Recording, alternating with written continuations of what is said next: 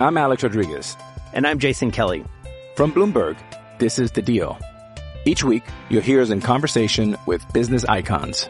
This show will explore deal-making across sports, media, and entertainment.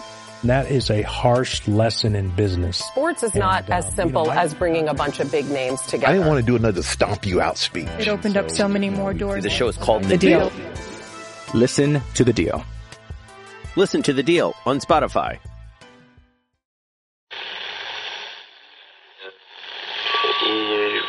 Empire.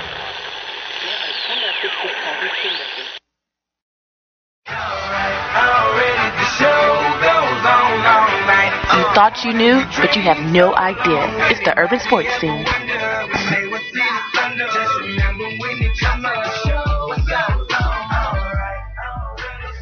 You are listening to the urban sports scene with myself, Wole. Guess what? Will T and Ray Jeezy are in the building, but we gonna make it do what it do, man. I got a boatload of great guests today, so I'm gonna make it rock. And pretty much most of this show, I know everybody peeped the, have for a while has been listening to the new Nas, and during breaks we're gonna be listening to the new Nas. We're gonna have a good time. We're gonna celebrate. we gonna do what it do. All right. Again, also the urban sports scene is part of Empire Media. That's Empire Media, and you can catch it at empiremedia.com. Empire Media hosts multiple DMV sports podcast shows such as the John Keim Report, hosted by ESPN Washington football team insider John Keim, and Jones Football, hosted by USA Today insider Mike Jones. Subscribe to our podcast on Stitcher, Spotify, iTunes, TuneIn, iHeartRadio, and Google Podcasts. Just search the Urban Sports Scene. This show can be found on Podcast DC, the new local app with hundreds of options in local news and health in the DMV region. Download the Podcast DC app to hear all the Empire shows as well as other great content. Also, this is a mouthful. I know I'm doing a lot right now. Don't forget to tweet us at Urban Sports Scene and hit us up on our Urban Sports Scene Facebook page. Also, join our Urban Sports Scene Facebook group. Search Urban Sports Scene, sports bloggers, sports podcasters, and sports debates. Usually Ray reads that part off, and well, he's not here, so I have to read all of it off. And Will T is not here, so he would usually say, let's get into our tradition. The pregame. Here's what we have on tap. We'll recap the Washington football team's preseason game against the Cincinnati Bengals and their final preseason game against the Baltimore Ravens. Host of the Breakdown podcast, Dujane Bland, will join the show. He's gonna be new to the show, so make sure y'all welcome him on properly at 8:30 as part of our DMV PG Baller series. We will have former NBA forward and 2001 All-Met baller out of Eleanor Roosevelt High School. That's my high school. Eddie Baston on the show at 9 o'clock. Host of the Above the Rim podcast, Just Blaze, will be on to talk about the newly released NBA schedule. Finally, we'll talk about WBA welterweight champ your Dennis Ugas retaining his belt by defeating Manny Pacquiao by unanimous decision. Boxing expert Johnny Signorella will be on the show to discuss that as well. That hurt me that Pac-Man lost. Y'all know Pac-Man's my dude. Anyway, right now I have host of the Sports Journeys Breakdown podcast, Dujane Bland, on the show. What's up, Dujane, and welcome to the Urban Sports Scene. Man, what's going on, brother? Happy to be here with you on the show, man. Man, I'm glad to have you on, man. I said it. I know we talked prior about getting you on earlier, so I'm glad we finally can make this happen. Absolutely. So before we get into talking about the Washington football team, can you tell our listeners about your podcast?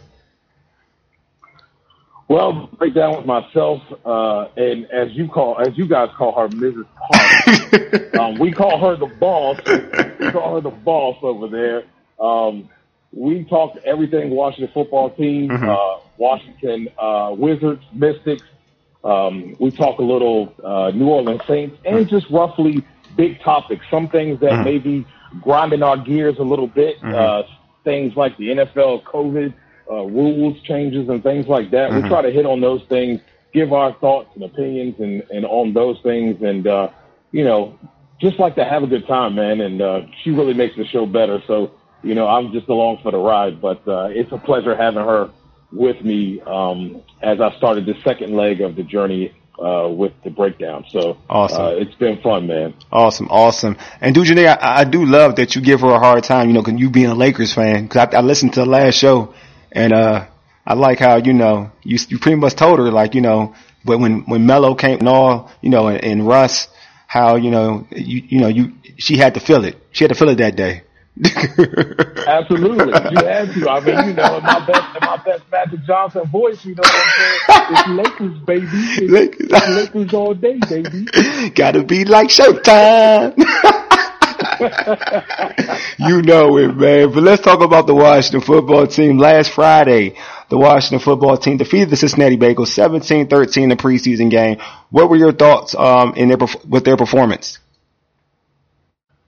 I thought the offense was a little off. Fitzmagic didn't have the magic going on. He missed a couple things. Didn't look as sharp as the week before. Yeah. Also, as we talked about, I think it's not all on the quarterback. I think some of that is, obviously, they don't want to show everything, but it's just funny to me how we're seeing the same things over and over again, and we can deny it. Fans can deny it. It's just preseason. But you know what? One time is a coincidence.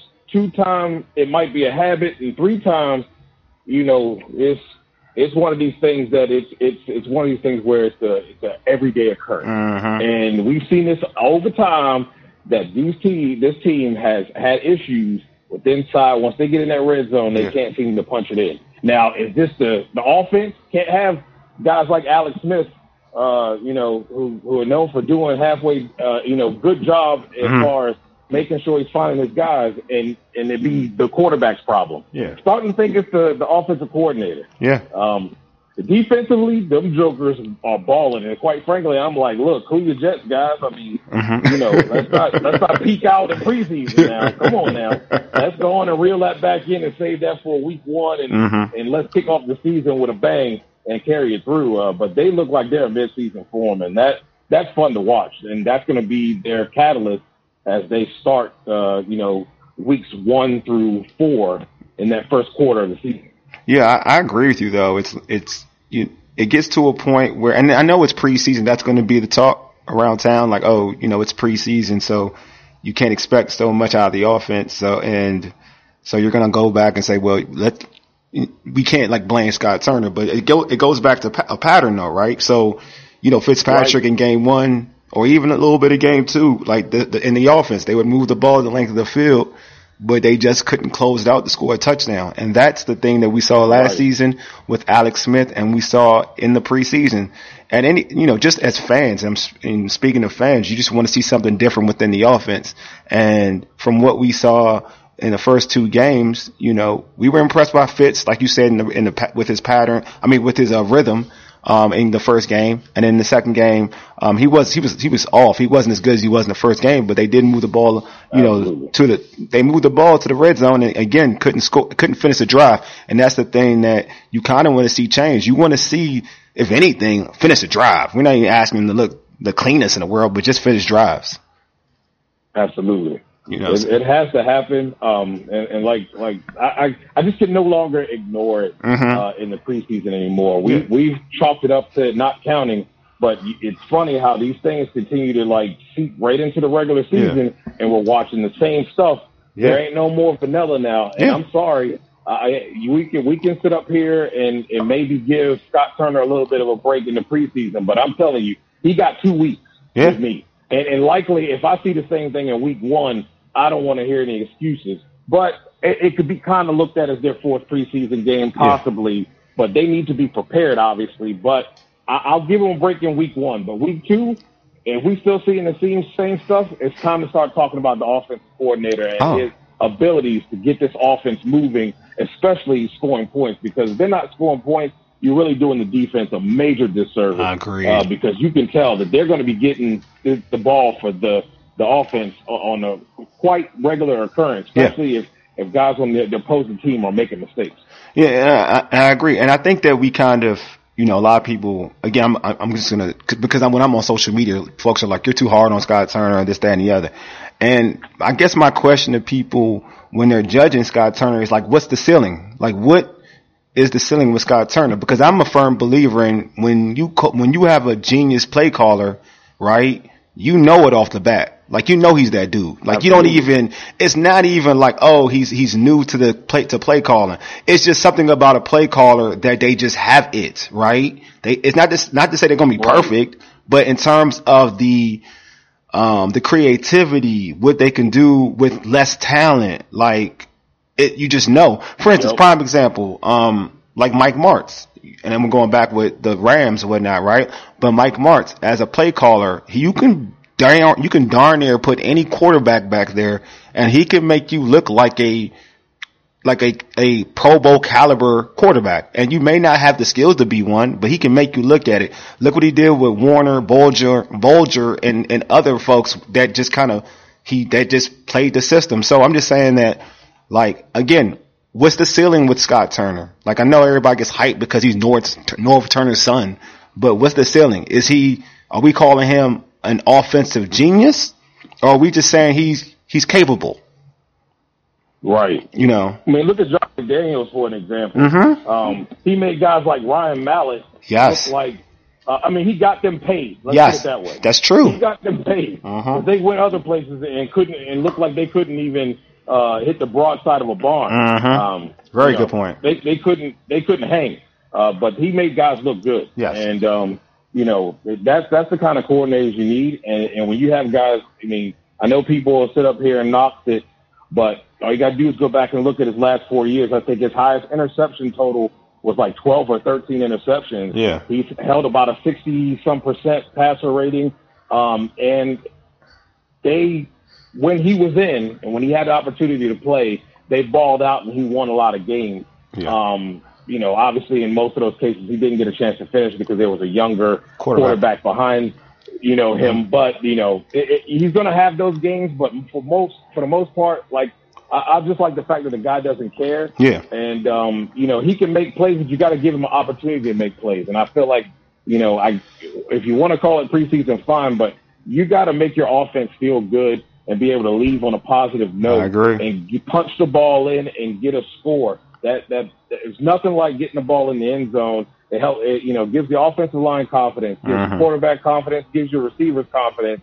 And they kind of missed the mark last week. I felt like they should have came back out in the second half and played until they scored. And I know that may be crazy to some, but they didn't do nothing. They didn't do enough. I agree. I think they should have played. I think they should have played long enough to get get a touchdown for confidence and something positive going into the season, because chances are they probably won't even play the last preseason game. But anyway, you're listening to the Urban Sports Scene, part of Empire Media.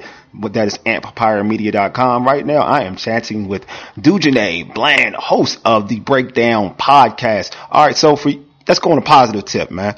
Who stood out to you, on Friday? Jared Patterson. Of course. Jared Patterson. Yep. That guy, I'm telling you right now, Peyton Barber hate life right now. He just lost his job.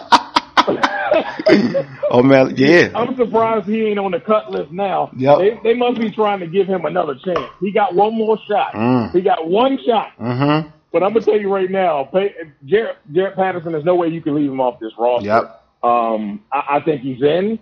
I think Barber's gone. And you're going to have an excellent backfield. I like the way he runs the ball. And not only he's the guy that on that they had a third and short. Yeah. And that's Gibson's got to take that. You got to get that first down. Yep. You got to muscle and get that first down. I agree. There wasn't much holes there, but you see a bunch of backs. I think it was fourth down too. Dujanae, I think that was fourth down, right? Yeah.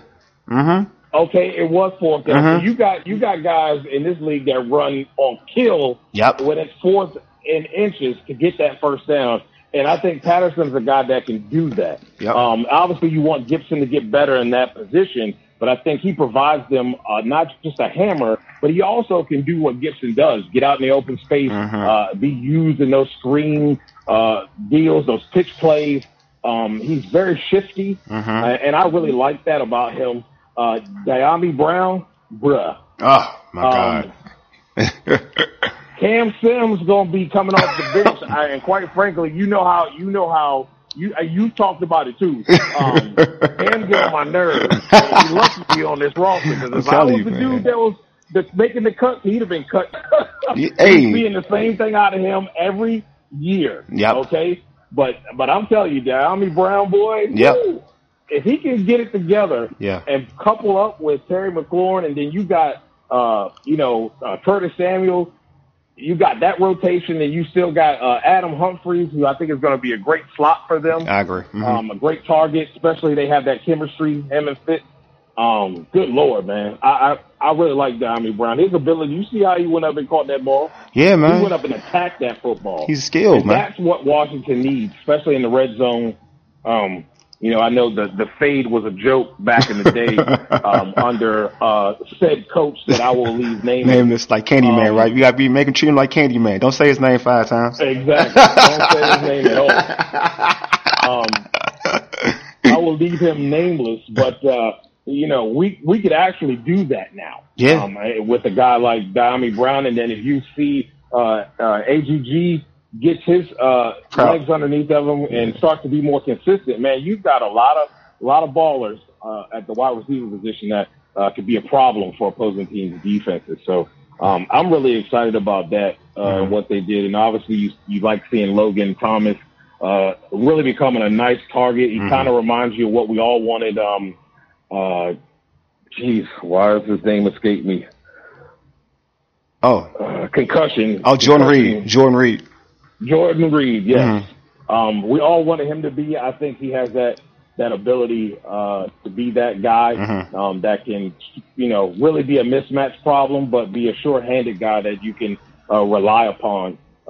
He's starting to become a favorite target of Fitz as well. So, I'm really interested to see. I'm glad I'm not the guy that has to make the cuts, but those are the guys that impressed me out there.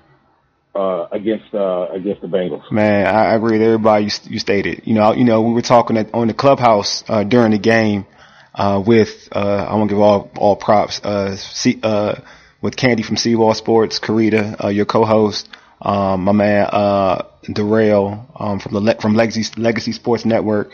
All cool folks, and yourself obviously, all cool folks. And we were talking about like you met Patterson. We were talking about Dyami. We were talking about AGG. Like, when I was talking about AGG, I felt like a proud father once he was making plays, man. I was like, oh, that's my boy. Oh my God, that's my boy. Cause he was making me so proud. Got the 2-point conversion, manned up, like, he mossed it. I was like, okay, we mossing folks now? Okay. Somebody got their swag back. But speaking of, Jaret Patterson, I'm with you, man. I feel like not just Peyton Barber has to be worried, and Peyton Barber has to worry about a spot, right? But I think folks got to be worried about playing time, their touches, because homie coming, like he coming, and you mentioned he got toughness. What I like about him is that it's no knock, and people like it's no knock on Gibson, it's no knock on anybody else, but it's just a fact. You see it. Like you mentioned, he can see the hole. He got wiggle. He's got some toughness. He got everything you want in the back. You know what I'm saying? Like he's a natural runner. Like when you look at him, he's a natural, it's instinctive, right? He knows how to make a play. He knows how to make the cut. He sees the hole. There's just so much he does right. You know what I mean? Like, okay, physically, like Gibson is bigger. He's taller, right? So that, when you look at him, you're like, okay, Gibson's like, he looks the part, right? But when you look at play, Jaret Patterson looks the part. Like he looks the part of like a dude that is a serious problem. You know what I mean? So, if I'm Gibson and others, like don't get hurt. Like I'm gonna be real. Like don't get hurt. Right. Like real talk. Do not get hurt. You know what I'm saying? Cause if you get hurt, you're not getting, your spot will not be the same. Cause homie is ready. Yeah. Like he is ready to do real damage. So I'm like, yo, be careful because like you may think your spot is sweet and you may think it's good, but that dude is coming. And you mentioned Cam. J.D. McKissick. JD, yeah, all of them. J.D. McKissick, he better be catching balls yeah, and not making no mistakes. Yeah, be like we know. Yeah, J.D. been looking good though. But yeah, you know he has some slip ups. Where, yeah, you know, make some bonehead. Forgot how to catch. Forgot how to, be in the right spot where it needs to be. You make some mistakes, man. He's taking Young man is coming for your spot. He's taking your spot. Don't be like Steven Sims Jr. last year. Who the year before that he was good. Yeah. Then last year he started dropping everything. Don't be that dude. Like, don't be that one. And speaking of Steven Sims Jr., were you surprised that homie was released? No, you got too much talent. Yeah, I know, right? And again, I went. This is what I said it yesterday on the show. Yeah. If you cannot be trusted on special teams. Mm-hmm. So you automatically, you're not tall enough or good enough to just be playing wide receiver. Yeah. You got to be good on special teams to at least contribute there. And you got Isaiah Wright. Isaiah Wright, and then I believe I forget who the guy from BYU. The kid from BYU. The kid from BYU. I keep forgetting his name too. He's returning. Yeah. So what are you going to do? I believe his last name is it Carter, DeAndre Carter. Oh, you talking about DeAndre Carter? Yeah, he got that return job. That's him. He good. So what is Steven Sims Jr. doing? I know, man. Other than looking good in preseason like he always does, and then comes Mr. Crisco hands. I done get my hands in Crisco and movie popcorn butter, and I can't catch, can't hold on to the ball. I know, man. And when you got other guys that are outperforming you consistently, if you can't contribute on special teams, guess what? I guess you don't have a spot. So I'm not surprised that he was released. I hope that he, finds a landing spot. He has talent. He does. But when it comes down to what Washington is trying to do here, this ain't the previous coach that I will leave nameless here. There's no favoritism and no likes. This ain't a Troy Apke type deal where I like you, I'm gonna keep you around because I like you. Nah, you're not producing and you can't help us on special teams. So we don't have a spot for you. Straight facts. You got all this talent that is. Straight facts, man. Straight facts. I believe I'm with you. Like I wasn't surprised. I'm like just like you said. You got bodies out here, guys who are hungry, and you weren't drafted by this regime. You weren't picked up by this regime. So Ron already has his guys. Other than like Scary Terry, who's like he's that dude. And Cam Sims Jr., who I think is like kind of tread water. But other than those two, like you don't really, they don't owe you anything because you're not their guys. You know what I'm saying? So you have to build trust so you can be their guy, but they're not a guy off the bat that they were already saying, you know what? I like this dude off the bat. Nah, it's more of you have to earn it. Cam Sims, last season, because of some big plays, he earned that trust with this regime. So that's kind of helped him out a little bit. But if you look at, what's going on with Steven Sims Jr., they only see a dude that wasn't consistent. That's all they know of. So, but again, I know I said this a lot during the clubhouse stuff, but he's a real nice guy. And I do think, like you said, he does have potential. I think he has potential and I do wish him the best. And I think he's humble. To me, he is humble. Not think he's humble and he's a guy who wants to work hard. So hopefully he finds a landing spot, and and if he does, I hope he takes advantage of it. Because most importantly, again, like I do think he does have ability. To your point, he has a lot of ability. All right, so let's get to Saturday. This Saturday, in the final preseason game, the Washington takes on the Baltimore Ravens. They up the street. They up or is it down? Whatever. Anyway, usually in the final preseason game, the starters don't start, right? They don't even play. Sorry, the starters don't even play. Do you think the first team, like I know you mentioned it about last game that you wanted that the first team to play longer until they scored a touchdown. Do you think they should play in the last preseason game? Man, you don't want to end up with these things like you had with Travis Etienne. But I feel like they at least need to go out there and play a couple series. Because at least a series or two. Okay. You don't want to go too far because you got guys out there that are trying to make the squad. And they're going to be going hard. There are going to be some late hits. There's going to be some big hits. Yeah. And you don't want them to be on your starters to take you out and, you know, change your whole entire roster up over some meaningless game. But you would like to see them come out and perform, be sharp, et cetera. So I'm kind of on the fence on that. Yeah. I'd say 2 series and let them ride. Gotcha. And you hope that in those 2 series that you get it done. But I wouldn't be surprised if we don't see any starters. And the reason why is I thought that it would have been the dress rehearsal game would have been this game. Yeah. And they seem to have had their dress rehearsal game against the Cincinnati Bengals. Yeah. So I will see. Defensively, I don't want to see not a starter, period. Please. Nobody. I don't want to see not a one of them. Nah, nobody. I don't think they need to be in dressed down for sure. Definitely. I totally agree with you. I don't think anybody on defense should play. I agree with you. It was like the second game was a dress rehearsal game. I'm just, you know, the offense didn't show but so much. You know, I was wondering if like Ron Rivera would give them one drive or one series, for the offense, but I'm with you. I mean, I doubt they'll play because it's the last game is always a dress rehearsal game, and these young dudes need to find a way to make this roster. You got players who hungry, who haven't, you know, cinched the spot. So they need this last game to prove to the coaches that that they can make this team and capture a spot. And even, you know, somebody like I mentioned, AGG, I don't think his spot is solid. So he's going to need to play a little bit. He's going to have to play good. He can't have a bad game. And also he has to, you know, to me, I would play Cam Sims, even though I think Cam Sims probably has a spot, but I would, you know, if I'm AGG, I'm hoping Cam Sims plays and he does that Cam Sims type stuff. That kind of makes Ron Rivera want to try to move him up. Exactly. You know what I mean? Hey, but you know what I'm saying? But Dujane, thanks for being on the show, man. You know, I appreciate you. Before we let you go, how can folks catch or subscribe to your podcast, and how can they hit you on social media? Well, the breakdown, you can find that on all podcasts and platforms, like Apple, the whole 9 yards. Just look it up, the breakdown and it should pop up. If you have to, type in my name, and you can find that on my Twitter at NotBland21. I love talking shop with the fans. It's a blast.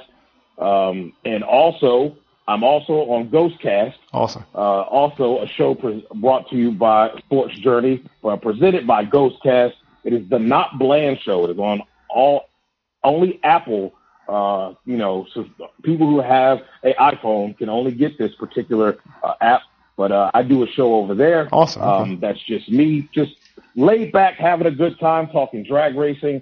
We talk a little football. We talk some hot topics as well. Even talk a little wrestling. Okay. WWE, AEW. I like that. So, I like that. Okay. I'm going to listen to this. Kicking back, having a blast. Okay. Right? So if you want to hit me up, that's how you can get to me. And as I said, I love talking shop with the fans. And Wale, thank you so much for having me on, and look forward to doing this again all season. Oh, you will. You will definitely be on, man. Dujane, thanks for being on. Appreciate you. I'm going to talk to you later. I'm going to talk to you later about some WWE, AEW, because I've been kind of hip to it. So I'm going to hit you up about that later on, okay? Sounds good. All right, man. We'll take it easy, man. Stay blessed, man. Appreciate you. Later. Later, man.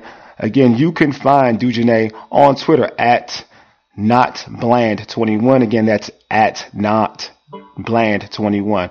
Local basketball star Eddie Baston will join the show after the break. You're listening to the Urban Sports Say for ages. You dig? Deuces. I'm Alex Rodriguez. And I'm Jason Kelly. From Bloomberg, this is The Deal. Each week, you'll hear us in conversation with business icons. This show will explore deal-making across sports, media, and entertainment.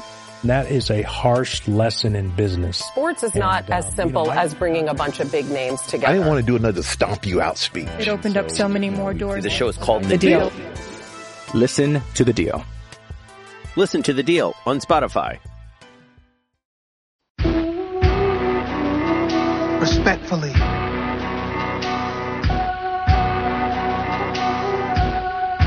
Bucket on low like Eric and Parrish.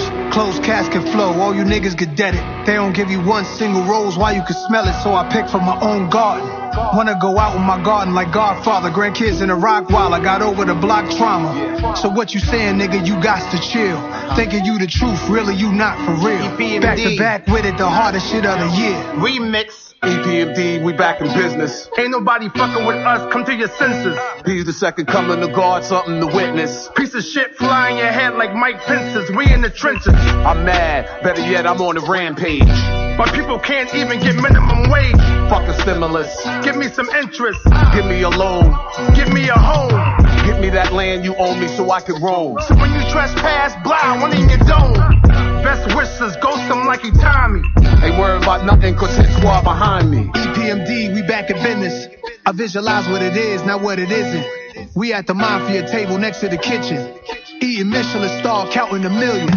Done. I let it go for the family meetings in Code at Miami. Them wine bottles on Maggie extra large. Sign up for my masterclass, Escobar. Feet up in Met Stadium at my restaurant.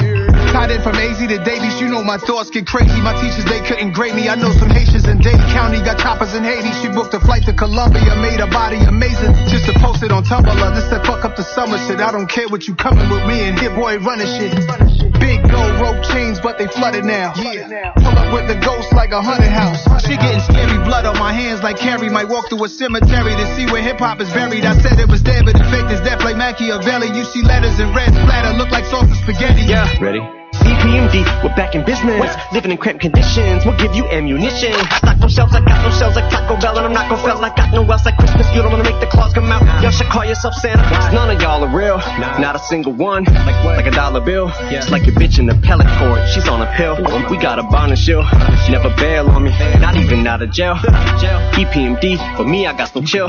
Just a lot of skrill. Lady, my paper so crazy, I just tossed the mill out the window with my mobile on the fucking freeway on the way here. Like Rudolph and his homies when they're pulling the sleigh. Yeah, that's a lot of bucks flying when I'm making it rain, dear. Green on me, but no weed, shorty, just these, darling. A pocket full of pills, summer Tylenol 3, Molly to a 3, Molly. So summer Eve, which reminds me of rap summary. Mommy, my theme song, me and Pete always used to play that shit on repeat all day, so please call me Big Daddy.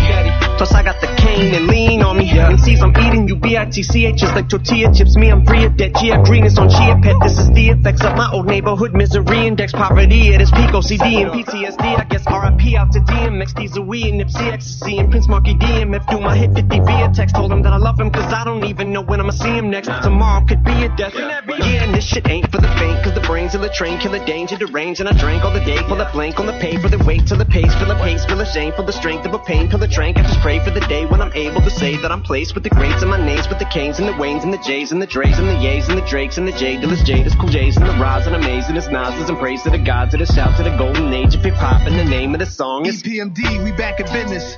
I visualize what it is, not what it isn't. We at the mafia table next to the kitchen.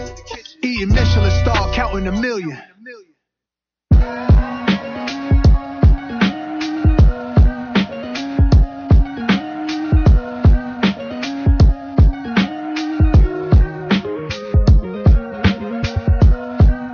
Yo, I'm in rare form. Niggas speak down on my name like I wasn't there for them. Talk about back in the days, this isn't back in the days. They want me back in my ways, shit proof in the fade. Musically I'm on Mars.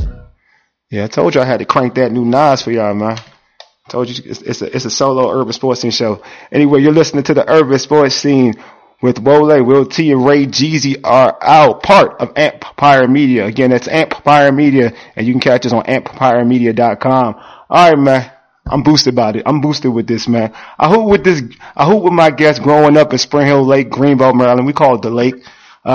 He then went to Eleanor Roosevelt High School where he was All-Met in 2001. He was also PG County Player of the Year. After Rhodes, he went to the University of North Carolina at Charlotte, where in the 2005 season, he was named Conference USA Player of the Year. Also during that time in Charlotte, he was Conference USA Defensive Player of the Year in 2004 and 2005. Homie was strapping, bruh. My guy would make it to the NBA as an undrafted rookie with the Chicago Bulls in 2005 and would start in several games with the Bulls. Ladies and gentlemen, I bring to you my dude, Eddie Baston. What's good, Ed? What's going on, man? That was a hell of an intro right there, man. I appreciate all the love, man. Oh, bro, your family. Your fam. What's going on? You know, we good, man. We good. Ed. You know, I had to get you on because I wanted, you know, the Kevin Durant basketball documentary, Basketball County and whatnot about PG County. I wanted, you know, they were talking about a lot of folks, but I ain't talking about folks that I really wanted to talk about, you know what I'm saying? And I'm biased, obviously, because you the homie. And, so, you know what I'm saying? So it's not speaking about the documentary in the county, but for you growing up in, you know, in the county, who were some of the notable hoopers for you in the area? Well, you know, man, when I got here, man, I moved here from New York. Yep. So, you know, like you said, man, you know, moved to Spring Hill Lake, the lake. And, back then, you know what I'm saying? It was the guys around the neighborhood. So, you know, one of my guys, man, was Fatty. Remember Lil Oh, Fatty? man, Fatty. Folks don't know. Fatty had game, bro. Nah. So I really took a liking into his style of play. You know, I used to like to watch him. You remember Moose? Yep, Moose. Yep. Moose. Yes. You know what I'm saying? And a lot of people, they not going to know who these people are. Yeah. But, you know, then as, you know, we got older and I started, you know, stepping outside of the neighborhood, you know, I started getting introduced to, you know, the guys through the DC area. And that's because I was going to the Kenner League and going down Berry Farm. So, you know, Lonnie Harrell was, you know, a dude that I admired his game. Greg Jones, you know, Steve Francis, you know, guys that I kind of, you know, had, you know, similar kind of game, you know what I'm saying? So the Moochie Norrises, Kurt Smiths, you know what I'm saying? So those are the guys that like was, you know, right above me and whatnot. Everybody, a few years. Yeah, so. I'm with you. Cause everybody talk about Greg. I ain't never seen, I think it was a Greg, you say Greg Jones or Greg Smith. What'd you say? Nah, Greg Jones. Greg Jones. I thought you said Greg Jones. See, I had somebody on the show earlier talk about him. I ain't really, and folks, a lot of folks talk about him. He was that nice? Yeah. He was a hands up. Okay. You know, any which way sniper, man. Yeah. He could shoot that ball, man. And, you know, he was a big guard. So he, you know, body, whatever. But, you know, we just had game, you know what I'm saying? And, you know, I just admired the game. I just appreciated it and just wanted to learn as much as possible. So I took a little something from everybody. Awesome. Dope, bro. You know, so, you know, coming from New York, I was all about, you know, the ball handling. You know, I was the point guard. Yes, you were. You know, and that's something that, you know, a lot of people probably forget or don't even know. Yeah. I was a point guard coming through, man. Yeah. And I just happened to be able to play all the positions because of my toughness and, you know, just grit, you know. Like, I just love the game. So whatever it, you know, was going to take, you know, I was there for, you know, my team and my guys, whether it was playground stuff or if it was, you know, organized ball. So, you know. No, man, it's funny because you know what? I will never forget this. I remember, I was in college. So Al, you know, Al, folks don't know it's my brother Al. Right. So I was like, cause I always paid attention to y'all. You know, anytime anybody in the neighborhood was doing well, I try to pay attention. So I was in college. So I was checking out like Delonte Holland, cause I knew y'all, I mean, we all grew up in the same neighborhood. You, Delonte Holland. And I was like checking out your stats, right? And then Al was like, you know, Ed is strapping. I was like, Ed play defense like that? He said, yo, Ed straps. I was like, offensive Ed? You said, yeah, Ed is strapping like crazy, bro. Like this man like all defense out there in the Conference USA. I was like, what? So you gotta check a game out. You know what I'm saying? Cause it's hard to get Conference USA games back then. So it was like, so when I did catch it, I was like, oh snap. Like Ed strap for real. You know what I'm saying? Cause I remember Ed from, you know, playing, you know, like you said, playing in the lake, you know, basically, you know, all handles like you mentioned. You know what I'm saying? You're trying to yank folks and this, that, and the other. And so defense, not to say you didn't play defense, but defense like that at that level I didn't think about that. I thought about you was just dropping buckets. I ain't think about you like strapping. Yeah, man. So, you know, that the defensive mentality, it goes back to, you know, the grassroots, like just, you know, playing around the way, you know, being roughed off by older folks and whatnot. Yeah, I know. Man, my whole thing for the defense was, man, the more we stop them, the more possessions, the more points we could score, the more fast breaks and dunks we could get, and we could just be electrifying. And, that's what it ultimately was. But in college, you got to get on that court by any means necessary. Yes, bro. Yes. They had shooters. They had guys. Now you're playing, a certain style of game depending on your coach. So you got the point guard that's coming off the traditional pick and roll. You got the shooter in the corner. You got the spaced out, wingman. It just depends on your makeup of your team. So, when I got to Charlotte, well, first, it started at Roosevelt. Yeah.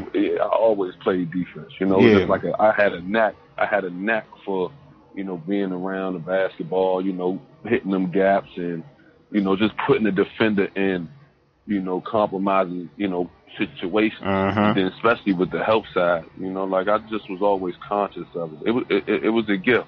Yeah. Not everybody has that. It's like my thing. And I just knew, like, man, look, they keep talking about all these different guys. Man, when I see them, man, I'm getting at them. I love it. It's a pride. It's a pride thing. It's a pride thing. Like, you keep talking about this kid over here. You know what I'm saying? And I don't do the names. You might want to say some names, but whoever they call out, yeah. You know what I'm saying? I held my own, and I did my thing. So. The defensive thing, man, that just was something where I knew a lot of guys wasn't really focused on, and I knew that could also give me an edge to make it, professionally. So, I just took pride in the game. I wanted to be an all-around player, man, and, I had a good, little time with it, man. Good career. Things went well. Yeah.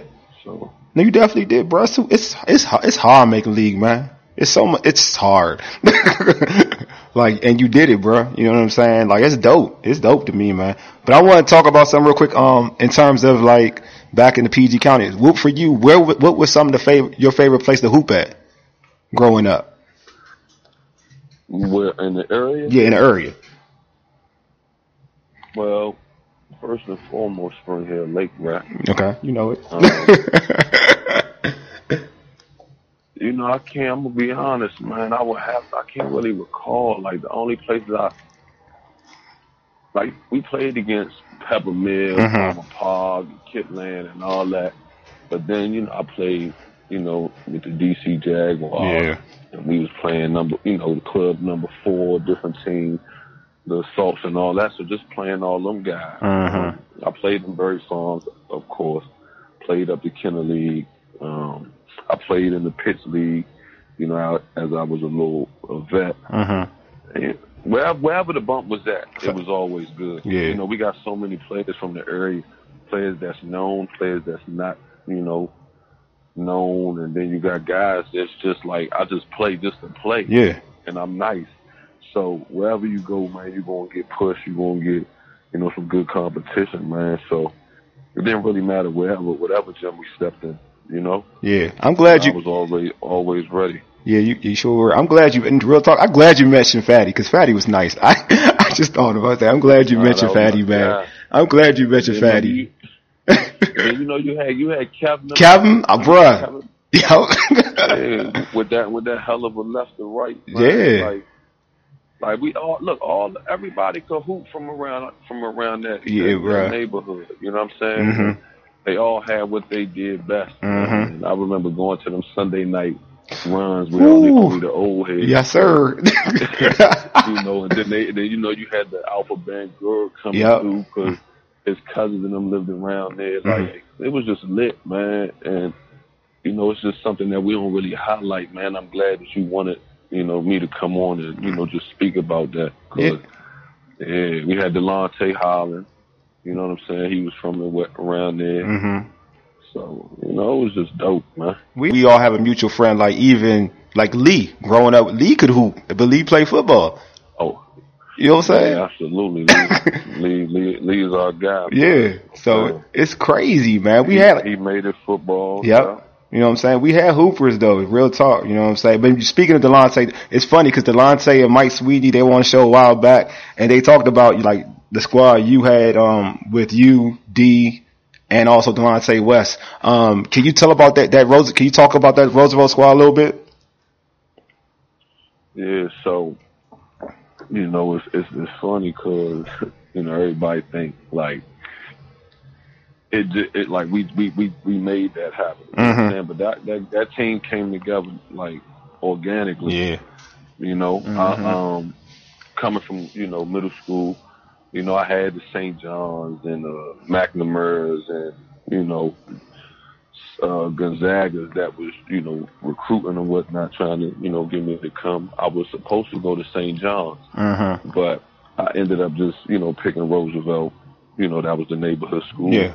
And, you know, from there, it just like played itself out. Like I didn't go to Roosevelt to play basketball. You know, I didn't even play my freshman year because, you know, it was just a new world, new adjustment. And I was in and out of school, whatever.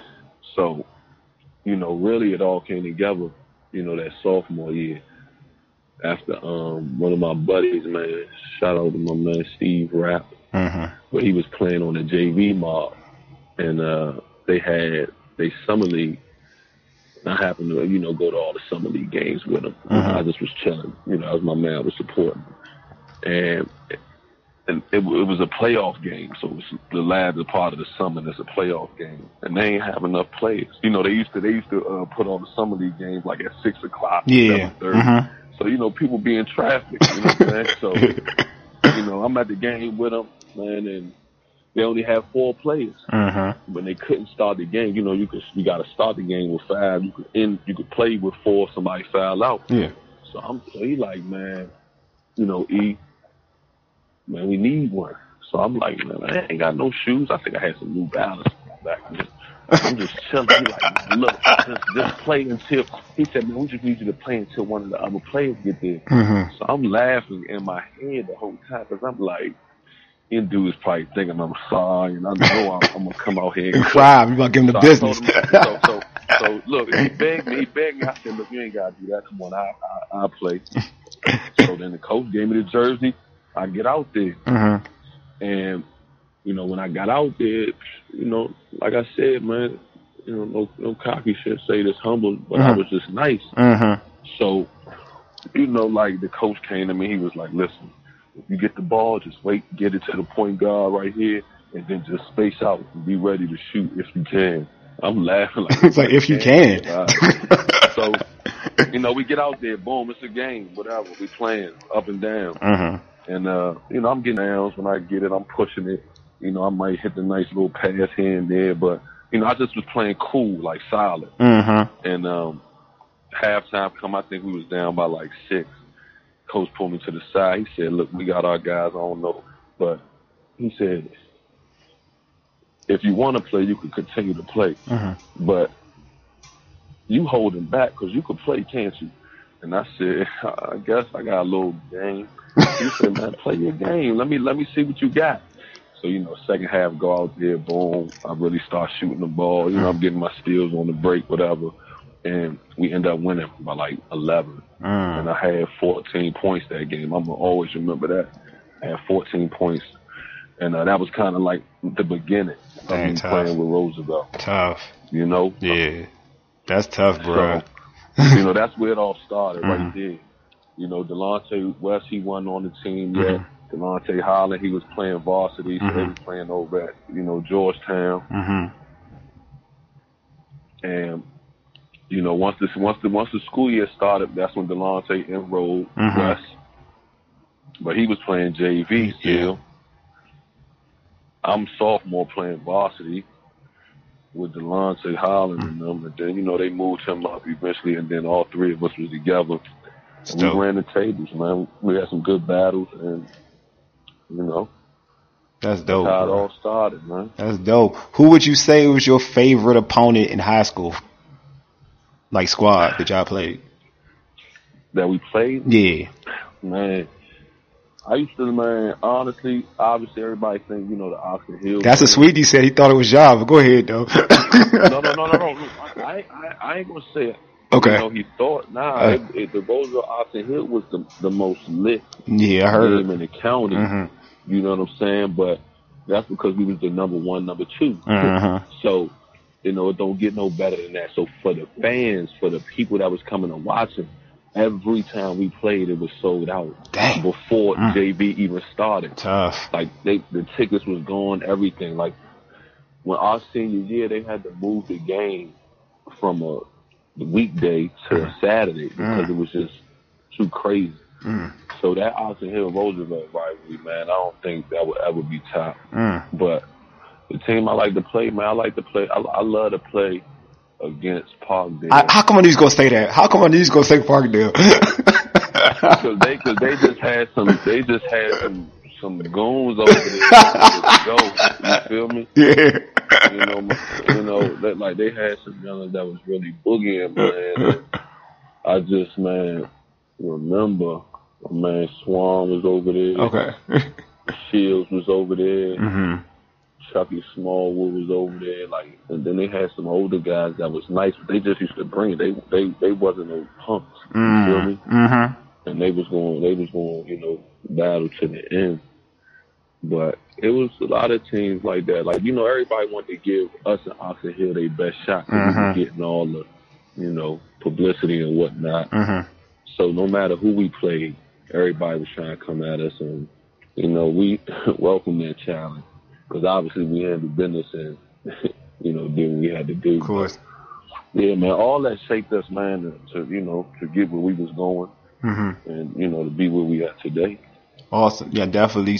So, Ed, we talked about this a little bit, before the show. We were talking about how, everybody was, talking about at that particular point in time before your squad like that, they were talking about private schools like the Math and whatnot. But Rose made it dope to me for public schools. Could you talk about the talent in public schools back then? Yeah, so, like I said, man, with the situation with me, Delonte Holland linking up, even before that, man, you had guys like Alpha Ben Gore, Charles Ford and Sherrod Ford over at Gwen Park. You had Lampkin down at Largo. You had Mackin over at Parkdale. So these was guys older than us. Mm-hmm. So when I used to go to them games, because obviously, I'll come check out the games. When I used to go to them games, I used to be like, man, this public school thing lit too. Mm-hmm. So I'm like, it's like, it's no real big deal. Like if I go to private school, man, I have to wear a uniform. Hey, man, strict, and it would have been, and not saying, I wouldn't have been able to adjust, and it would have been fun because at my age today, I look back and I think like, damn, if I'd have went to St. John's or the Math, it would have been lit. But nah, bro, you made the right decision. Don't do that. Yeah, no, absolutely. But yeah, we had mobs. Yeah.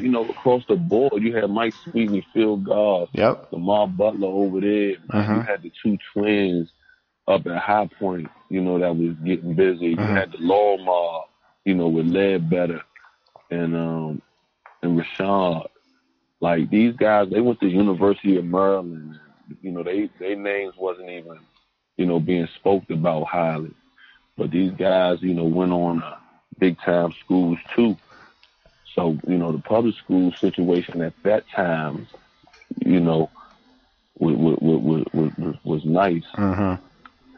And, like our senior year, man, we was doing so much damage that we even had a guy transfer and leave the Mather to come because he wanted to play, with me and Delonte. Mm-hmm. That's my guy, Mo Carter. Shout out to Mo. Mm-hmm. But, man, he's like, man, look, y'all having fun over here. I'm having fun over there. But, man, I just want to try something new. And I think that's probably a first that somebody leaves a private school, Catholic school to go public. You know what I'm saying? They usually get kicked out or, grades ain't up to par. But he just left. Like, I want to play with these guys. It was that lit. That's tough. And, To leave the mat though? Get to that championship run. You know, so, you know, I might be leaving some guys out, man. You got some names, man. It's across the board, but, you know, the public school from 4A, 3A, and 2A all had, man, some legit official players. You know, I just was in 4A, but, you know, I got my guys across the board, man. The Chris Howards, the Calvin Cage, up at Blade, Friendly, you know. One of my AAU teammates, rest in peace, Cortez Davis, he was up at Friendly. Like, guys was at public schools and getting busy. And 9 times out of 10, I'm going to be honest, every time we played a public school, a private school, Catholic school, man, we won. I mean, your mob was tough. Your mob was tough, though, bro. Like, real talk. Yeah. That mob was tough. Like, think about it, man. You have 3 dudes who play high college basketball, and 2 of the 3 went, you know, played in the NBA. You know what I'm saying? One was was close to making the NBA. So that mob is tough, bro. Like, just keep it a buck. Like, you don't get that. And real talk, even private, public, whatever you want to call it, like, you don't get that often, period. You know what I'm saying? So, like, that mob did what it was supposed to do. Let's just keep that a buck. It did what it was supposed to do. It fried. You know what I'm saying? Especially, and then you talking about what you saw at Oxford Hill too. That mob too. So it's crazy, man. What the talent that was back then, man. It's crazy. I was just thinking about a player that from around the way that was nice. He went to Roosevelt. You remember Aaron? Oh yeah, Aaron Falk. Yeah. Aaron was nice too, man. Bro. He was nice. His whole family, yeah, man. His bro. Daryl, yes, sir. It was cold, bro. And then, you know, rest in peace, Big West. Yes, Big West. Like that too. Yes, West was like that. Man, the first 6'11" with a J. Oh my God, with a J, bro. He was so smooth. He could just go. Smooth, he was man. Smooth, like West was smooth. West was smooth, bro. My God, so like I got to see some thorough dudes, man. Yeah, man, real tough. Growing up, like being around them, like growing up, being like, you know, like I guess they was like who I looked up to, you know, like I said, man, all them guys was nice and they was good people. Yes. You know what I'm saying? So it wasn't like they was, you know, jerks or nothing, man. They took you under their wing, man. They take you under their wing. Yeah. You know what I'm saying? Like, the only thing is like when you won the court, you know, old heads always try to rough the court, but still like, like, but at the end of the day, they took you on the side, they would take you under their wing. They would kind of like, they would give you props when they, you know, if you did something right, you know what I'm saying? Like they say, oh, you nasty, bro. You know what I'm saying? You had this. It wasn't like they was hating. You know what I'm saying? So, nah, bro. I appreciate the folks, the old heads that when I was younger, that were just, you know, talking, whatever. And also to your point, what I did like what you mentioned about why you became a good defender is that for real, like you just said it, like them Sunday night games, that's probably gonna make you a good defender. Cause them dudes ain't, man, they play bully ball to the fullest. You know what I'm saying? Nah, that's a fact. Yeah. So you gotta be tough. Yeah. Like you gotta be tough. If you playing playing them late night games, you can't be weak. And anybody who listening, I'm not exaggerating. Ed know what I'm talking about. You can't be weak. Nah, you gotta bring it. You know what I'm saying? Bring it. So, you know what I'm saying? Go crazy. Yeah, don't think you just gonna be nice with the game. Nah, you gotta be physically and mentally tough. Hey man, Ed man, look, you know what? I can talk to you forever. I appreciate you for being on. Hey, before I let you go, man, is there anything you'd like to add? Man, you know, like you said, man, you know, the documentary, man, KD and them put out, man, it highlighted, you know, a lot of good, man, in the area, man, and, you know, every neighborhood, every basketball fan, every homie, they gonna ask about, you know, a certain person and why they leave this and that out, man. But we just gotta, man, remember, like, it's a lot of great talent, you know, that's developed in this area, man. Whether it's PG County, Mo County, the DMV, Maryland, Virginia, whatever's close to us, man. You know, we just gotta, man, give each other, man, our props. You know what I'm saying? And we just got to keep it competitive, too. Keep talking our shit. You know what I'm saying? Because I know you know, I stand on, you know, still with anything and everything I say. And, you know, I handle my business out here. And my guys did too. So shout out to Eleanor Roosevelt. Shout out to all the people out there listening. Appreciate y'all tapping in. And, you know, just catch me on my social media, man. Eddie.B_13 or Showtime EB.13. And, you know, we'll talk again, man, for sure. Oh, you know it, bro. Definitely will, man. This was dope, man. I appreciate you being on. And also, I wanted to say it's funny. There's another, because, I mean, you know, I coach basketball. I coach Greenville basketball. There's another kid that, similar to you, man, killed the Roosevelt. He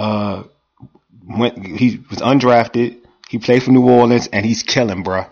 Killing. Najee Marshall. Killing. Oh, yeah. Najee killing, bro. Najee a beast, bro. He won the championship at Rose. Came out, won the championship Rose. Same thing. Went to Xavier. Undrafted. You know what I'm saying? And then I heard about him when he was at Rose. Yeah, he nasty, man. Nasty, but always been a hard-working baller, though. Always. Yeah. Always. Yeah, hopefully, man. I run into him, man. We can catch up, man. Yeah. I don't know if you. I'm gonna try. Know what? I don't know with folks.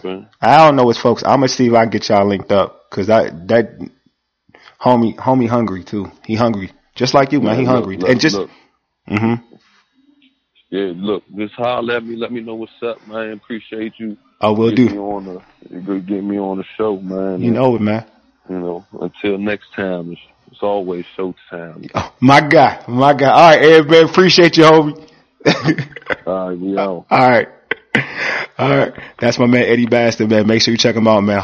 It's a cool dude, man. The NBA schedule was released. Host of the Above the Rim podcast, Just Blaze, will join me to talk about the big games on the schedule after the break.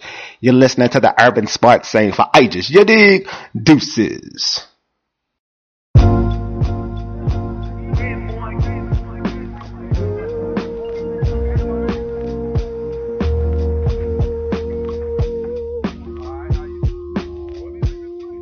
One city, one country, one state. Some place to be nobody. Some place to be. Some place you wouldn't know probably.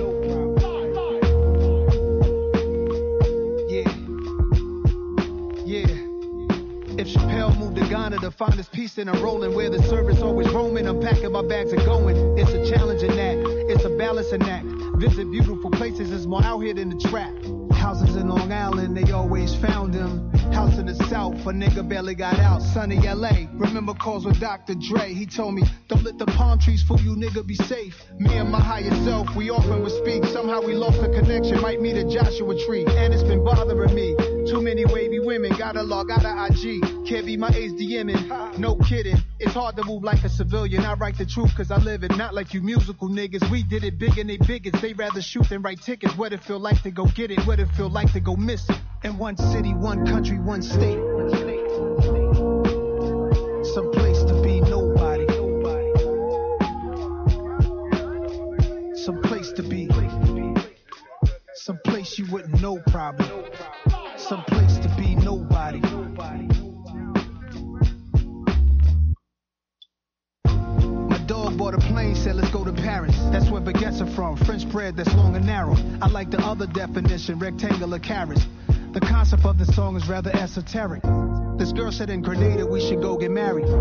Broke the meaning down of the Virgin Mary. And you got your own place. My favorite part of the night when you text me that you made it home safe. I'm contemplating at the home base how I'm used to breakfast in the ghetto, sipping OJ. That's a picture right there, a moment in time. Before anybody wanted a photo of mine. Before the internet energy and social decline destroyed the vibe, fooling us with the headlines. Keeping us blind. Vultures eat you alive. Take heed to the signs. Wishing I find one city, one country, one state. Some place to be nobody. Some place to be. Some place you wouldn't know probably. Some place to be nobody. You now rocking with the best. Just Blaze. Bower. Bitches. Bow down. Y'all know I had to play like the Just Blaze joint, man. You're listening to the Urban Sports Scene with myself, Wole, Will T, and Ray Jeezy are out. But, I've been holding it down. I'm kind of proud of myself. I usually don't kind of like toot my own horn or pat myself on the back. I may do that right now. Anyway, we are part of Empire Media. Check us out at empiremedia.com. All right, right now we have, as you can tell by the music, we have host of the Above the Rim podcast, Just Blaze, on the line. What's good, my man? My man, Wole, I appreciate the invite. As always, my brother. It's always a pleasure talking hoops with you, my man. I appreciate you. Happy to be on. Hey man, once the first thing I thought of, like the new NBA schedule came out, and I was like, you know what? I got to get my man on the show. That was the first thing that came to mind. I had to get the homie on the show. It's like I want to do it. Man. You know what I'm saying? I want to do it. We can just like chop it up. You know what I'm saying? So I don't got to worry about that much time. We can just chop it up and just talk about basketball. You know what I'm saying? So, and without having to be strictly on some Wizards crap, you know what I'm saying? Cause it kills me, even though I'm from the area, to keep talking about the Wizards. It kills me at times. I'm sorry, Wizard fans, you listening. It does kill me. I'm a Laker fan. It kills me. You know what I'm saying? So I don't want to, I want them to think. They got better though. They ain't got low. I mean, we'll see. Maybe. Look, man, they talked about John Wall going to the, Stephen A. Smith kept talking about John Wall going to the Rose Bar up at that's in the city. That's in DC. What you think Kyle Kuzma going to do? What you think Kyle Kuzma going to do? I think, you know what? I actually have high hopes for Kuzma this season. I actually think he's going to be playing as a motivated Kuz this season. Because I think low key he has a chip on the shoulder. Oh, definitely. A lot of Laker fans actually gave him some blame for his lack of production last year. Yeah. And rightfully so, because he could have done a little bit better. So yeah. I do think actually on Washington, I think he will be a little bit revived.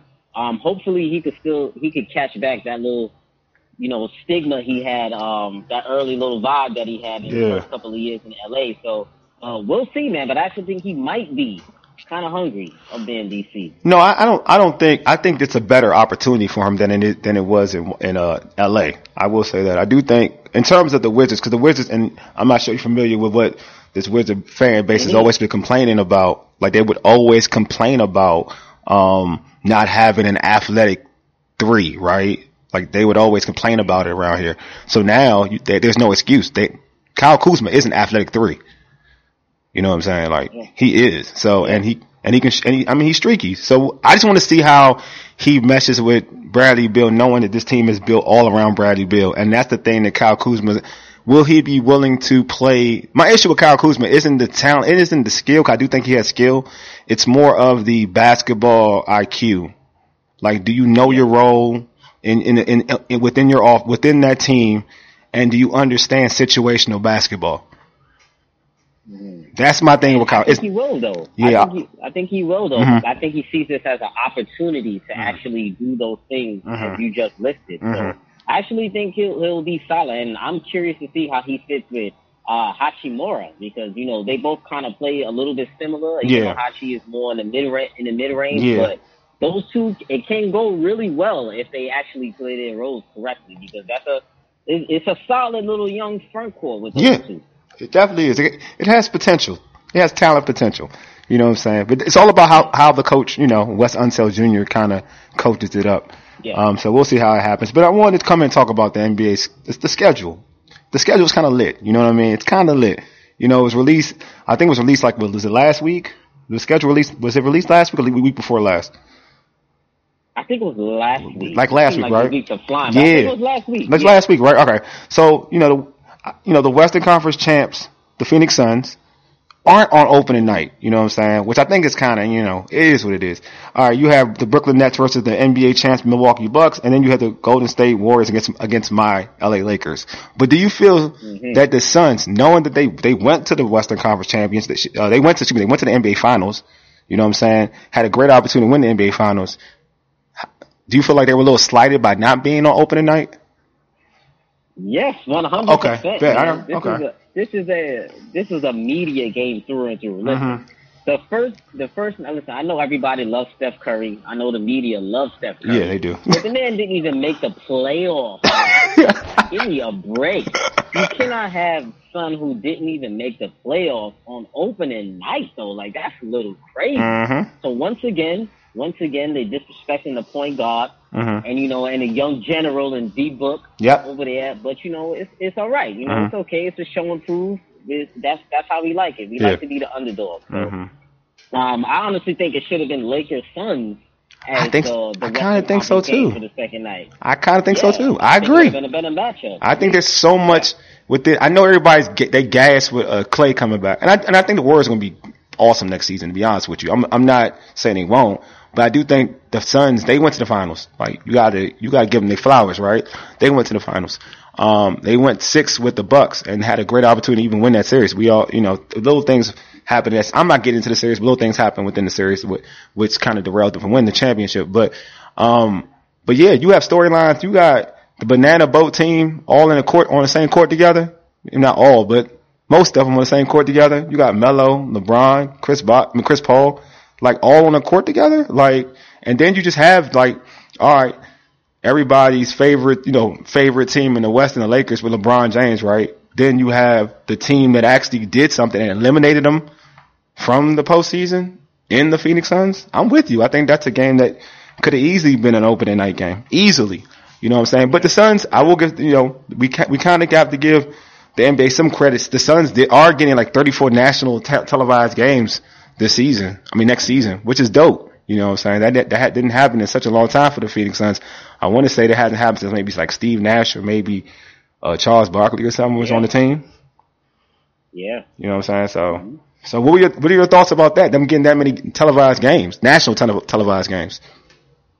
I think it was well deserved. Uh-huh. I think it was well deserved. I mean, the team, not only Chris Paul, but the young core itself, they proved themselves in the playoffs. Mm-hmm. So, I think it's well deserved for them to get that many national TV games, and I think it's going to serve them well because if you look at the young core, the Phoenix Suns, those are some hungry young dudes. Man, they're hungry. Those are not your typical average 24-year-old, 25-year-olds over there. Those guys are ready to win, mm-hmm. and they just got a taste of winning. So I only think they're going to be better next year. So I think putting them on national TV is going to be great because there's going to be a lot of great matchups in the West. Mm-hmm. As we know, the West is deep. Well, both conferences are deep. Oh my God, they are. It's every night it's like it could be a marquee matchup night. So I'm proud of them getting out of those national TV spots. Me too. It was big. That was big for them. I'm happy for Devin Booker. Everybody knows I'm a big Devin Booker guy. I'm just happy that he's getting this exposure. I mean, we all know how great Chris Paul is, but I'm glad this kid's getting this exposure, and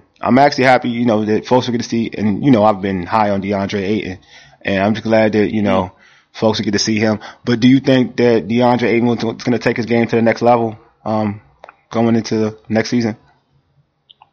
I think so. Mm-hmm. I think actually playing against your Lakers is actually what gave him confidence. Yes, I think facts. he was semi-confident going into the playoffs, but how he matched up with AD mm-hmm.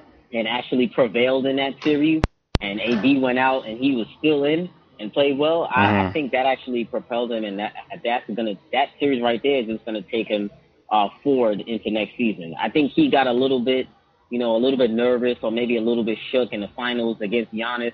I think he was a little bit overwhelmed. It could have been. But that's okay because no one expected him to get that far anyway and playing that well. So I do think he'll definitely take a leap forward, and he actually needs to take a leap forward in order for the Suns to take that next step as well. Yeah. He needs to get you 15-12 next year. Yeah, and I think he can do that. I think y'all know I love Monty. I think Monty for Ayton, he shouldn't have Ayton on Giannis. That just didn't work. That's what kind of messed him up. But I hated that game plan. Yeah, and everyone knows we've had Monty Williams on the show. I love Monty. I think he's awesome. But yeah, I wasn't a fan of that. You know what I'm saying? It just wasn't. I think that was a mistake. Yeah, I think we can all say that. I think we all saw that too. I mean, it's easy to say it now because we lost, but even during the finals, I was like, man, you gotta take Ayton off. You gotta take him off, bro. Help defend him. Leave Crowder on. Yeah. My thing is that when I get why you tried it, You know what I'm saying? Like, but he just isn't capable of executing that plan. He just wasn't. And you saw it early. That lateral foot. Yeah, there you go. And you saw it early. You saw it. So it was like you said, like putting Crowder on him would have been a little bit better. But again, I'm not gonna go ham on Monty. Monty's just a classy dude. No, I love Monty. He's such a classy dude, man. With Monty. I know, man. Such a classy dude, man. Just I love everything about what he represents as a coach, to be honest with you. All right, so the Brooklyn Nets, like they got everybody back. You know what I'm saying? Like last year, the Bucks got past them because certain people went down. Let's just keep it a buck. All right. You know what I'm saying? It's the people went down, and that's why they kind of got past Brooklyn. So in your opinion, in the East, are the Brooklyn Nets the favorites, or is it still the Milwaukee Bucks because they're defending champions? Me personally, I think the Nets are the favorite, Gotcha. But I also think the Nets can be beat in a series. Got you. Okay. I do. I mean, it would take some help, maybe an injury here or there. Here or there, or maybe lack of execution from them. But I do think, as far as favorites go, the Nets to me are, the undisputed best team in the East. Even though the Bucks did beat them in the series, I'm not trying to disrespect the Bucks here. Keep it a buck. I just personally think the Nets are a better team than the Bucks. And also, going into next season, I feel like the Bucks got slightly worse. Because I do think PJ Tucker was huge for them in this playoff. Easily. I don't think they would have beaten the Suns without PJ Tucker, and I definitely don't think they would have beaten the Nets without PJ Tucker. So, I think losing him is that grit that they needed, and that extra playoff intensity that you need in those very important games. It gives them an extra little swag, which I feel like they're gonna lose a little bit. Yeah. And, you never know. They might have a championship hangover. You never know. I'll disrespect the Bucks. I'll do it. I'm fine with it. I think the Bucks would have lost to Milwaukee. I think they were, and I didn't think Brooklyn was going to go to the championship. I thought Brooklyn was probably going to lose to Philly, but Philly got beat by Atlanta anyway. But I'm not. From what I saw, at first I was telling folks like, I told folks I thought Milwaukee would match up decent against Brooklyn. I said that initially. And then when I saw, the first couple games, when you just saw Kevin Durant and then you had a hobble and they were basically doing it with dudes that were hurt. I was like, all right. Then when you lost, I think, didn't Harden go down first, or did Kyrie go down? What was the order of people getting hurt? Was it Kyrie first, or Harden went down first? And then Kyrie. Yeah, okay. So when Kyrie got hurt, no. I think it was maybe it was Kyrie. Now I'm forgetting now. Yeah, well, whatever. Like one of them dudes, like when it was just two of the three, and the two were just rocking. I was like, all right, they have no. I think it was Harden first, then Kyrie. Now I think about it. So when Kyrie and KD were going, they had no answer. They were just rocking them. They were killing them. It wasn't even funny. Like, it was killing them. And then when Kyrie went down, then Kevin Durant had to be special, right? And then Harden wasn't even 100%. Harden wasn't even close to being 100%. Harden probably wasn't even 60%, to be honest with you. But he was just playing basketball. Yep. And they still competed. You know what I'm saying?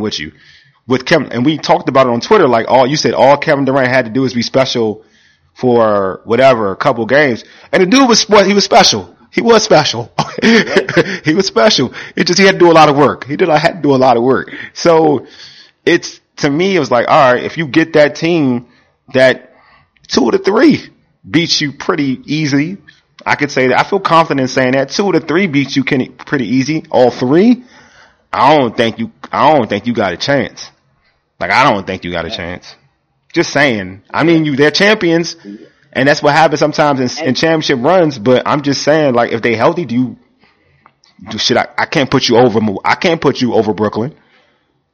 Yeah, and honestly, I was never that high on the Bucks throughout the season last year, regardless. Yeah. Like, I'm very happy for them that they had that run. Yeah. But honestly, if I'm being true to myself and I'm being honest, I was wrong about this, but I even picked the Heat to beat them in the first round. Yeah, I know. Yeah, honestly. Yeah. Mm-hmm. Yeah, so I was actually impressed with them that they actually got really stomped on the Heat in the first round. But the Heat were kind of hobbled in that series too, and they were never right the entire season. They weren't right that year. They lost their whole identity for real. They like their whole the thing that got them to the finals the year before. Like Tyler Hero wasn't the same. You know what I'm saying? Like I mean Duncan Robinson. Like Duncan Robinson was like about the same, and Jimmy Butler was kind of like in and out due to injury, but. Them dudes they just weren't the same squad. Like, I agree, they weren't the same squad. They're gonna be the same squad this year, though, because everybody, like, they got the same dudes now. I like them this year. Yeah, they tough. I ain't gonna lie. I like when a team knows their identity and gets players to fit their identity. That's what I like about what they did. You know what I'm saying? So, and a great coach. And, I gotta give credit where credit's due. Like, when he first, I think I said this to you before, but when he first got to Miami, even with LeBron and even a little bit after LeBron, before LeBron, I just wasn't a big fan, but I feel like he's a dude that just got awesome. Like he got better. Like you can see it too. Like experience is everything. You know what I'm saying? And he's just like, he's definitely a top 5 coach to me. Like, cause you can give him little and he can win with it, to be honest with you. You just gotta play his style. He remind me of, to me, he's like a young Pat Riley. I can see it just because his players play with such toughness. You know what I'm saying? Like, and they all know their roles too. There's no ego. Your star doesn't have an ego. You know what I'm saying? So everybody plays a role. Like he'll let your star player is cool with letting Bam Adebayo eat, or cool with Tyler Hero, being a leading scorer, or, Duncan Robinson getting buckets. You know what I'm saying? And that to me, that sets the tone. And everybody wants to play with you when you're like that. You know what I'm saying? So I just think they got a solid mob. They annoy the hell out of me, but they got a solid squad though. Real solid squad. I like them though. They're scrappy. They are. They tough. They remind me, they kind of, again, when I mean Miami Heat, they remind me of the old school Miami Heat with Zoe and Tim Hardaway, cause they play with attitude. I love that team. You know what I'm saying? Yeah. I'm a Georgetown dude, so I'm always gonna rock with Zoe. PJ Brown on PJ Brown, you already know. You already know. Look at you. You already know. Hey, so, brother. You know what I'm saying? So you got Klay coming back, the return game against the Lakers. How do you expect Klay to look coming back to the league? I think a lot of people are overrating Klay. I'm not gonna lie. Some of these people is really getting a little out of control. Like the man's been out of basketball for 2 years. These people are putting Golden State as like the number 2 seed, 3 seed, and I'm like, hold on, did y'all forget they didn't even make the playoffs last year in a career year for Steph? And it's not like Steph was playing mediocre last year. That was a career. That was a good year though. Last year. Yeah, that was a good year though. Hey, a phenomenal year, and they couldn't even make it. But they are deeper now, bruh. Like real talk. Like he got them young boys they got. Steve Kerr, if he just coach it right, they can. And I don't even want to say it, but they could be real, dog. Like they could really be real. They can. They can. I'm with you though. I'm with you though. Like, yeah. Mm-hmm. No, go ahead. Well, Justin, go ahead. Oh, I would say I do like the pickup of Iguodala as well. Me too. Back to them because not only because of the significance of him, only because that they can go back to playing that 2015 style with him and Draymond. So that actually, with the addition of Klay, will be really good. But Klay is not expected to be back, I think, until Christmas anyway. So, okay. I think he still has to have some time to get his footing together, to get his game speed in, to get his reps in.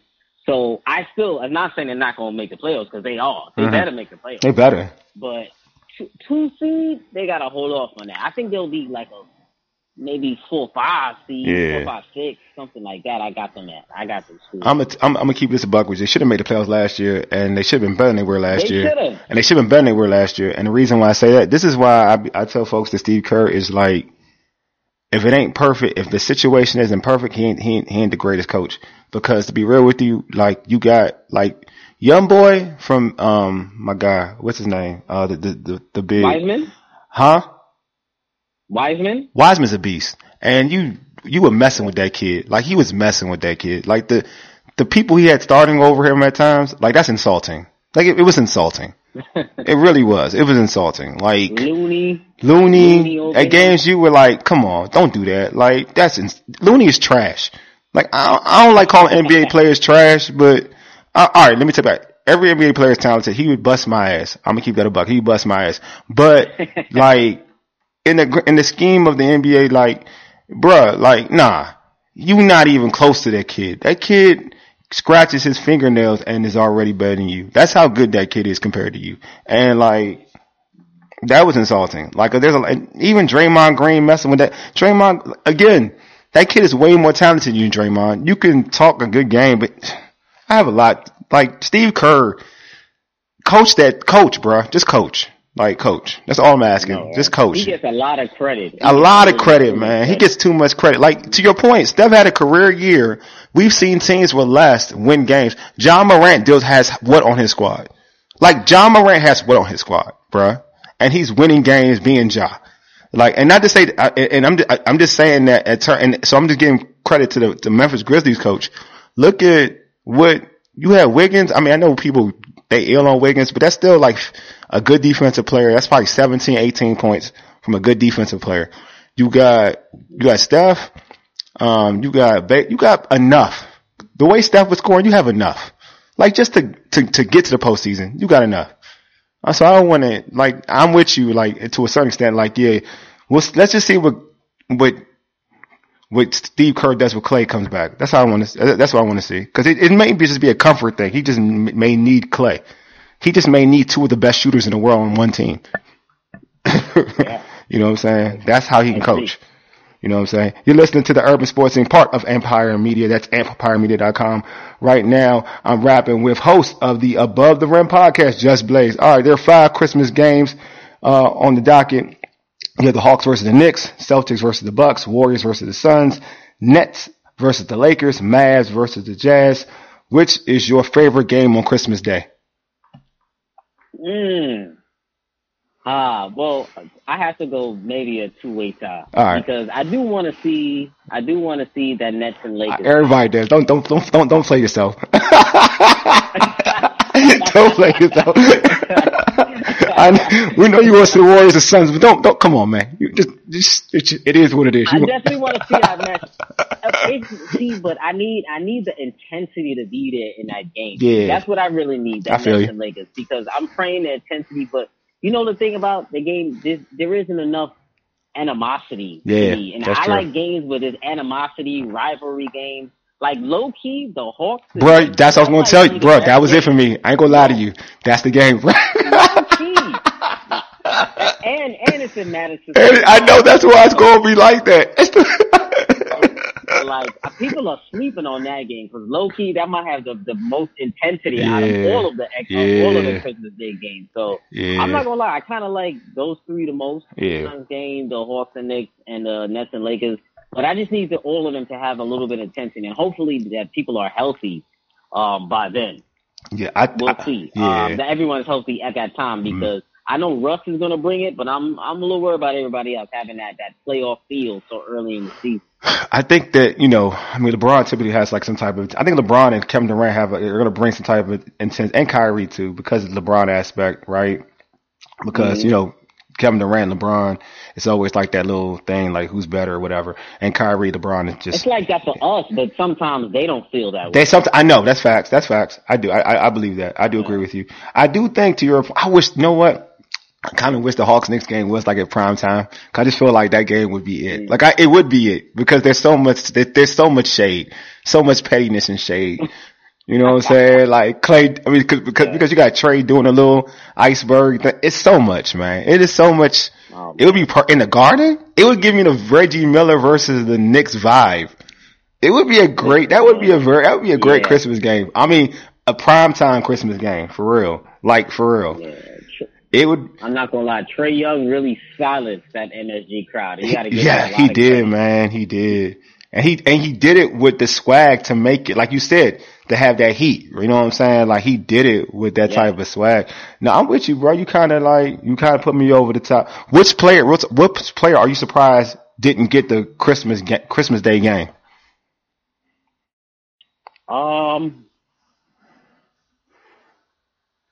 I'm actually not surprised about anybody who didn't get the Christmas game. I know some people were talking about that the Joker should have gotten a playoff game because, Christmas game because he was MVP, but I don't really care about that. I don't really care about that because he got swept. He got facts. Man's got swept. Yeah. So he had no business in the second round. Yeah. To me, the Blazers choked that series. They should have won, in my opinion. But I don't really care that he didn't get that Christmas game because he got swept. He got swept up out of here by the Streets MVP. Yeah. CP. So I mean, I'm not mad at it. I'm good with the Christmas Day game. I would like to see Ja, but I always want to see Ja, man. But I know he always has great games. But he needs another marquee teammate, I guess, with him. He does, man. You know, Ja's one of my favorite point guards, dude. It's just I would love to see Ja in a big game. People surprised Zion isn't in there. I mean, Zion's like must-see TV, but I mean, you do got to win to a certain extent. Yeah, I'm with you with Ja. I'm surprised Dame wasn't in it. I mean, we getting all this Dame love. Oh yes, I'm surprised Dame ain't in it though. Yeah. You know what I'm saying? We talk about Dame probably being arguably a top 3 player for real. I mean, just that he in Portland, people could say he won. You know what I'm saying? But I just feel like we get to that point. Signorella. You know what I'm saying? Like, I just feel like, that at the particular point in time, we have to kind of look at that situation. I think my other guest is here, but so we're going to have to go we're about to, end the segment out anyway, but I just feel like Dame is that dude. You know what I'm saying? So it is what it is. Hey, homie, thanks for being on. Before I let you go, man, let our listeners know when the next pod episode is going down and how they can catch you on social media. Yes, sir, my brother. Well, first and foremost, appreciate you for the invite as always. It's always a pleasure to talk hoops with you, my brother. You know it. Next episode will be out tomorrow. I just recorded one last night with my boy Big Dave. Love it. We're doing a whole off-season recap for the Chicago Bulls, giving us our opinions on the grades on their off-season and how their new additions of DeRozan and Lonzo fit. So look out for that episode. Follow me on Twitter at JustBlaze _513 JUSBLAZE _513. IG is the same. Appreciate you again, my brother. Thanks a lot for the invite. Oh, hey man, shoot me when you drop it so I can share it and listen to it myself. Cause, I want to hear about Lonzo. I like Lonzo. Lonzo, my guy. So you don't want to hear about Lonzo. I know. Yeah. When I do my Lakers off season recap, I want you on. Oh, I'm on there. You know it. I'm on there already. You don't gotta say nothing but a word to me, man. Sir. Yes, sir. All right, man. Take it easy, man. Appreciate you as always. You know it. Take it easy. All right. You too, brother. Take it easy. All right. Thank you. All right. Make sure you follow Just Blaze on Twitter. That's at JustBlaze _513. All right. You guys shocked the world and defeated my dude Manny Pacquiao. Boxing expert Johnny Cigarella will join the show to talk about the aftermath of this upset after the break. You're listening to the Urban Sports Scene for ages. You dig? Deuces. When you need mealtime inspiration, it's worth shopping Kroger, where you'll find over 30,000 mouth-watering choices that excite your inner foodie. And no matter what tasty choice you make, you'll enjoy our everyday low prices, plus extra ways to save, like digital coupons worth over $600 each week. You can also save up to $1 off per gallon at the pump with fuel points. More savings and more inspiring flavors make shopping Kroger worth it every time. Kroger, fresh for everyone. Fuel restrictions apply. Come on, man. And with the local DBC news, LL Cool J with a triumphant comeback.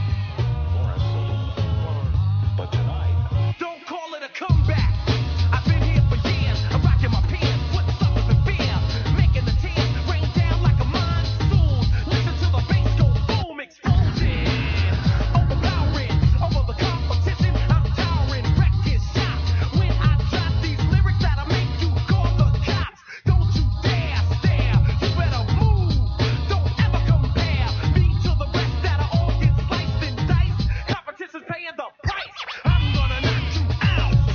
Mama said knock you out. I'm gonna knock you out. Mama said knock you out. I'm gonna knock you out. Mama said knock you out. I'm gonna knock you out. Mama said knock you out. Don't you call this a regular jam. I'm gonna rock this land. I'm gonna take this itty bitty world by storm. And I'm just getting You're listening to the Urban Sports Scene with myself, Bole. Will T and Ray are out. You hear me playing LL Cool J, Mama Said Knock You Out. And it was like, Pacquiao did get knocked out, but it seemed like he was he could have got knocked out. But anyway, the Urban Sports Scene is part of Empire Media. That's empiremedia.com. All right. So I mentioned it before in the break, but right now we have boxing expert Johnny Signorello on the line. Johnny, what's up, my man? How's it going? Thank you for having me on, bro. You know, everything's going good. You know, I was talking to you before, you know, during the break, and you know, I'm good, but I'm a little sad that Manny lost and lost the way he did. But let me get last Saturday, Yordenis Ugas defeated my man Pacquiao to retain his WBA welterweight championship belt. What were your thoughts on the fight? I want to just put that out there first. What were your thoughts on the fight? First of all, I just got to start with this. I had to eat a lot of crow because I was overly confident. Even on my own podcast, I was talking to a Fox News broadcaster, and he's like, you know, does Ugas have a chance? And I said, well, you know, there's a word in Italian called Ugas, which means nothing. He ain't got nothing. But it turns out he landed 59% of his punches on Manny Pacquiao. Oh, God. When did you ever see Manny Pacquiao get hit so much? Oh, my God. And I tell you what, Ugas came in, he brought the good, he fought from a proper distance. You could tell that Manny had a hard time from the distance. Yes. And whenever you ever see Manny Pacquiao miss so many punches? He missed so many punches. So many. I had it 8 rounds to 4. I could see it going 9 rounds to 3 or 10 to 2. I mean, Ugas just totally blew him out. You got to understand the Vegas sports book had this fight at a negative 400 for Pacquiao. He was that much of a favorite. 8th division champion, you know, started his career at 100 pounds, under 100 pounds, and, you know, has over 70 fights, 42 years old. But it's like he tried his butt off, but I tell you what, like, Ugas came in with the game plan. Yeah. Pacquiao could not make the adjustments. Yeah, man, it just, what they say, Father Time is undefeated. I had it 10-2, and I'm deemed a Pacquiao homer. It was crazy, man. It was just like the jab. He couldn't get past his jab. He couldn't get close. Like you said, he couldn't get close. And then when he did get close, he would have a little rally, but he would miss about 4 of the punches and hit 1. It wasn't like he was hitting like multiple punches. He would miss a bunch of them and just hit him once. And, you know, it's not like he's older. It's not like he has the same amount of power he had, you know, like 6 years ago or even longer than that. So it's crazy. He had a great game plan. Ugas had a great game plan. And, you know, it hurts my soul to see Manny Pacquiao lose because, again, like you, I was uber confident. I didn't think he was going to lose no Ugas. We did a preview of the fight prior, and it was like, we know everybody dismissed it on the show. Will, Ray, we all dismissed it. Like, all right, man, this is nothing. Like, this is going to be bad for like we all depressed that Earl Spence couldn't fight. You know what I'm saying? That's all we kept talking about. Like, Earl hasn't fighting. This is just a throw. No, who's Ugas? That's what everybody kept saying. Who's Ugas? Like, who's worried about Ugas? You know what I'm saying? But, you know, it's a guy that, you know, he was robbed when he fought, Sean Porter. Should have had a W when he fought Sean Porter. So, I mean, he's a talented boxer. He's skilled. Everyone knows that. But, you know, folks weren't looking at him to beat Manny. Well, I mean, because you look at the record, if you handicap it, I mean, Ugas is 22-4. You know, I think it was 21-4. Yeah. 12 KOs going into the fight. So he doesn't seem like a big puncher, but he certainly looked like a big puncher that night. Manny Pacquiao has an experience of over 70 fights. Yeah. I mean, beat Hatton, Cotto, Marquez, Barrera, Morales, the list goes on and on. 8 division champion, which has never been done. So you figure, like, it's a wrap. It doesn't matter. He could be 137 years old. Yeah. Like they talk about when coming to America. Joe Louis, 137. Yeah. You know, here's what's up. It's Manny Pacquiao, but I never seen him get hit so hard. Me either. And beaten up so bad. Like, the thing is, like, people will say, well, the Marquez knockout was bad in the 4th fight. But that's like that was a one-hitter. But that was one punch, though. Yeah, that's different. That was one punch. He looked good in that fight. He just got hit with one. Like that in that fight, Pacquiao actually looked good. He just got hit with that one, right? Like in that Marquez fight, he looked good. He just got hit with the one. This fight, to your point, he was getting hit so often, and he wasn't even moving. He wasn't moving well. And I'd say, I don't think he was hurt. He just wasn't moving. No head movement. He didn't even look spry. Like, he didn't look like Manny, to be honest with you. And I'm not chalking that up to injury or nothing. I'm chalking that up to age. It is what it is. Like, I'm gonna say it again. Father Time is undefeated. Like, this is the first time that I actually watched Manny Pacquiao and it was like, oh, you look old. Like, this is the first time. He got hit a lot. Hit a lot. Like, absolutely. Yeah, I was telling people that hadn't seen it, I was like, he got hit so many times. Yes. Like, Ugas, though, credit to him, that game plan was great. No, it was a great game plan. Man. Yeah. It was a great game plan. He came in that fight ready. If he wasn't ready, then yeah, I feel like even a Pacquiao, that type of Pacquiao would still be able to beat Ugas, but he definitely had the game plan. So what do you think? I just want to ask this question. How mad do you think Errol Spence is right now? Like, he could have had this Pacquiao.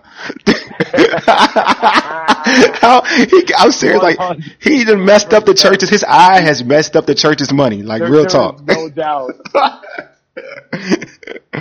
There is no doubt in my mind Earl Spence is sitting there. I'm like, man, because I think that, what's next for Ugas is, like we talked about, Porter, maybe a rematch with him. Mm-hmm. Crawford, Spence, like those are the top players at the weight category. Mm-hmm. But the thing is, for Spence, if he's going to face, Ugas, the problem there is he's not going to make Manny Pacquiao money that he would have made. Exactly. So that's the bummer. It is. I'm serious. That's what I'm saying. It's not even it's not even about who's the better fighter at this point in time in their career. It's about, like, if he had beat Pacquiao, it didn't even matter.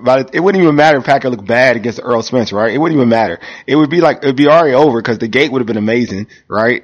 Like, the pay-per-view buys have been insane. And he would have got that many eyes looking at him. He would have had the Pacquiao fan base eyes looking at him. And if he had did that with how big of a star he is, he's becoming, cause he's to me, he's teetering like superstar boxer, right? You beat a Manny Pacquiao, then you're on a whole different level. Now you're on that, I call it a different tax bracket when you beat Manny Pacquiao. When you're actually a star, you're in a different tax bracket. So now, like, he missed out on that. Ugas beat Manny Pacquiao, now the whole thing is that Manny look old. Manny should retire. But it's not like, oh, we're going to uplift Ugas because he beat Manny Pacquiao. You know what I'm saying? If Earl Spence beats Manny Pacquiao, it's a different story. The narrative is different. So, and then for him, like, all that talk about Bud, oh man, like, I don't need you. Well, bro, I don't even know what you need now because you're not getting that Pacquiao money. You're not getting the Pacquiao money. And the thing is, what's crazy is the judges actually got it right. They did. They did. Pacquiao, I was like waiting there. I'm like, please get it right. Yeah. Ugas definitely deserves to win this thing, and I know it's going to take money out of a lot of people's pockets out here in Vegas or promoters in general. But I'm like, and I like that Manny accepted it and understood it, and he knew. You could tell. He knew. Like, did you see him breathing in between rounds? Yeah, he's really heavy. He's breathing heavy. That was a huge observation that I had. Mm-hmm. And that's the only time I really saw the Father Time really catch up, because there was other times where during the fight he showed a lot of energy. He did, yeah, those and times. I think he tried to explode too early, and Ugas just knew how to fight him. Yeah. After the first round, the adjustment was in that second round. That was the game changer, in my opinion. And Ugas has started that distance and that range. And if you notice, like, things, like, not to like Paul Abdul here, but, you take one step forward, take two steps back. What he would do is Ugas would shoot a jab. Yeah. And then he would take two steps back. Yeah. And then people were like, Ugas moved around too much. I'm like, what fight were you watching? He stood there the whole time. He didn't move. He stood there the whole time. He didn't move an hour. He didn't move. And he hit. He did his job, and he hit it with hooks. He didn't get hit. He didn't get hit. I thought Ugas was in the pit. He was in danger. Like, he was there. Yeah. He was there. He was in the pit. He gave Pacquiao opportunity to hit him. But he used his jab pretty well. And to your point, like, he countered well. And also he hit that hook kept landing. There was just so much that he did in that fight that, when you look at it, like, he brought the fight. Now, he did his job. Like, he did what he was supposed to do. Like, he did what he went to camp for, he executed. Put it that way. He executed it. So, Ugas had a great game plan. He boxed. He did his job. I felt like, looking at Pacquiao, to your point, there were so many things in that fight. He wasn't Manny. You know what I'm saying? Like, but to your point though, he did use a lot of energy, but I think Ugas, like, especially them hooks, I think it was getting to Pacquiao. And a couple of times I thought he was going to knock Pacquiao down because he stumbled him a couple of times. But he didn't close it, but I thought a couple of times I was like, oh, I'm scared for Pacquiao. I think he may go down in the late rounds. 100%. I saw that around round 7. Yeah, I thought same thing. I was like, okay. I was like, okay, because he was like landing. Ugas was landing so clean. Yes. And the thing about Ugas, like, I mean, if you had seen his face, the picture that he posted. Oh yeah, I saw it. I saw it. He got swelled up. He got swelled up. Yep. Chin.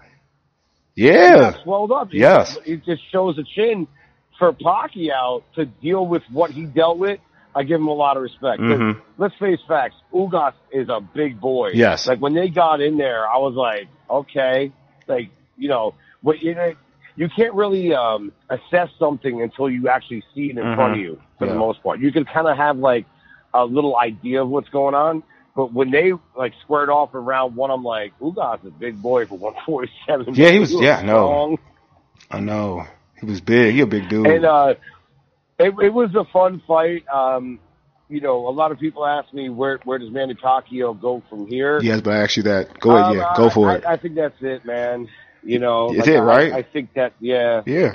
I think that's it. Yeah, that's enough. Like, the Spence thing would have been a nice out. I think Spence would have beat him that night. I think it's obvious that Manny's, like, slipped a little bit, and. He went through a lot of different weight classes, fought a lot of great fighters, and he's got a lot of passion for it. He has clean habits. He doesn't, like, burn himself out. But, at the end of the day, it's like, what do you got to prove, man? He's got a beautiful family. He's got all these children. It's, like, time to step away. I agree. I just think that Manny should retire. I mean, and no one's going to they're not going to look at this loss like, oh, it's tarnishing the Manny Pacquiao legacy. Again, you're 40 some odd years old fighting a younger fighter. Father Time, I mean this, is undefeated. Sometimes when you fighting with some of the younger guys in the game at that age, you know what I mean? This is what's supposed to happen. Not everybody's Floyd Mayweather, right? It is what it is. I mean, and he has nothing to be ashamed of. Still one of the greatest boxers to ever lace up the gloves. So to me, he should retire. You know what I mean? Like, it is what it is. It would have been dope to have him fight Earl, but I feel like, fighting Earl now or fighting Bud or whoever now, it doesn't mean anything. It doesn't hold the same weight. You know what I'm saying? Scary. It's scary. It would be scary. You know what I'm saying? Yeah, so it would be scary. Like, you don't want that. We don't want that. And the thing is, Surefire, Hall of Fame. Of course. You'd walk in and all the great thrills he's given us over the years. Like, we got to give him props. And the thing is, he was fighting top-level guys at the end of his career. Definitely. And Keith Thurman, super competitive against him. But I honestly think that, Father Time caught up, and about 2-year layoff, or maybe even plus 2 years since Keith Thurman. I think that kind of hurt a little bit. Yeah. And then I get a question asked. Is that people say about Ugas? They're like, well, he's younger than Pacquiao. I'm like, homeboy's 35 years old. 35, yeah. So he's no spring chicken. Oh, not at all. Yeah. Not at all. And he had a year-long layoff. But he came in there and he took the opportunity of a lifetime. Like, that's his Rocky movie. Yeah, definitely. That's his Eminem moment. You know what I'm saying? Like, yeah, you're right. I like that.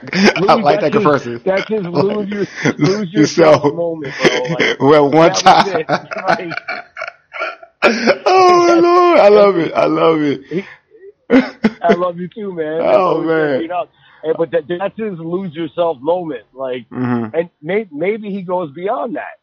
Yeah, maybe. And Think about the confidence. If you're a fighter and you beat Manny Pacquiao in that fashion, I don't care if Manny Pacquiao is gonna go back to 137 years old. You feel good. I don't care how old he is. You're confident. He's still good. He's still Manny Pacquiao. Yeah.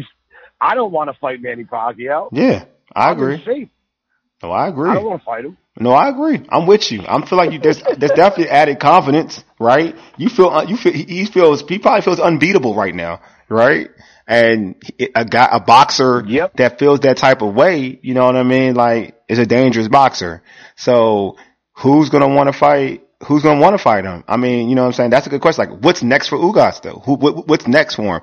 Is it like a Bud Crawford? Cause there's word now Bud's going to probably fight, it's probably they're trying to have Bud fight Sean Porter. So, well, you know what I'm saying? Oh, that's a dream fight. Yeah, they said that they're trying to put the purse out there already, so they're trying to force that for Bud Sean Porter. So if that fight happens, what is Ugas waiting out for the winner, or maybe he's not waiting for that? I think it's supposed to happen. They're starting the bidding out in September. So if that fight does happen, you just say roughly happens in October or something like that. If that fight happens, what is Ugas? Does Ugas wait for the winner, or does Ugas have somebody else to fight? Because I don't think Earl's gonna be healthy anytime soon. It's a great question, and for my answer, you're absolutely correct. I think first of all, Porter and Crawford is a great matchup of completely different styles, and would be so exciting to watch. And you know, I love Terrence Crawford. I love Sean Porter, and that would be one heck of a fight to watch, man. Like that would just be like one of the greatest nights of my life. I would just be so engaged in that. I think Ugas goes for Spence. Spence was scheduled to face Pacquiao. Logically, Ugas beat Pacquiao. Yeah. Pacquiao was supposed to get Spence had he got past, his assignment this past weekend, and so naturally, I think that Spence is going to have to fight him. Yeah. Ugas. I wonder. He's going to have to fight him. Yeah. I think he should. I just wonder will he be healthy in time? That's the whole thing with him. That eye, like, will it be healthy in time? Will he be cleared to fight Ugas in time? Yeah, I mean, we had swelling for Ugas. We have an eye complication with Spence. Yeah. They did the right thing, obviously, pulling him out. Yeah. Like, he had injuries in there. And, but the thing about, Spence is he's still young. He can recoup. He can recover. He can bounce. Yeah. Yeah. I hope he does, man, because I do not want his career to be ended early. I do not want his career to be ended early because of the eye issues, because we've seen it in the past, like an eye issue, like the retina. I think it's an issue with the retina. Like that plays a part. That plays a lot, and that can hinder you in your boxing career. I know it's different from like Kell Brook, because his issue is like he always has orbital bone issues. But Margarito, yeah. So I just pray that this is just like a small thing. All he can do is rest. Have the procedure, get it taken care of, and he's able to still fight without feeling like it's a handicap. Yeah, that's the thing. You want to be careful. And the thing about Spence is that A, he's got a dynamic personality. B, he's a great fighter. Yes. I love watching him fight. Me too. Like we were talking about range and distance earlier about, what Ugas was doing. And this is why I think it'd be a really intriguing fight. Both guys could box incredibly well. Yeah. And, that always makes for a good fight. Like it's going to be a little bit, I would think that would be a chess match. But the thing about Spence is that what I like is that, he's got a lot of levels to his game. Definitely. Like he's on the next level. He's on the next level, man. Yep. I know. But when he goes out there, he's always game changing. He's always throwing you off, but he sticks to the fundamentals at the same time, which is brilliant. Which people sleep on. I mean, they look at him because they see what it is that especially when they compare him to Bud Crawford, and they look at what Bud switching southpaw. That's what everybody gets kind of fixated with, and he's a great boxer. Bud's amazing. But they harp on that, so therefore they don't recognize Earl's skill. Like in comparison, right? Because people always, when they watch boxing, they always get so infatuated with somebody. Oh, he can go southpaw, go right. You know what I'm saying? And it's like, all right, well, yeah, he can do that, and that's great. And he's great at it, and he's good. He's super skilled. But there's other levels to Earl's Earl's style of boxing. You know what I mean? Like there's so many different levels. 100. Because against Mikey, because when you look at it, like the whole fight with Mikey Garcia, and again, granted, Post are they're going to try to discount what he did with Mikey Garcia, but because they thought he was just going to beat up Mikey Garcia in terms of going to the body and killing his body, because Earl is such a dynamic body puncher. But he showed you that he can box from the outside, because he wanted to show you that. Like he wanted to show you that he can do it all. So he's like you said, he's multi-level. Like he's not just a dude that initially, he's just a crippling body puncher. There's so much more that's involved with Earl Spence.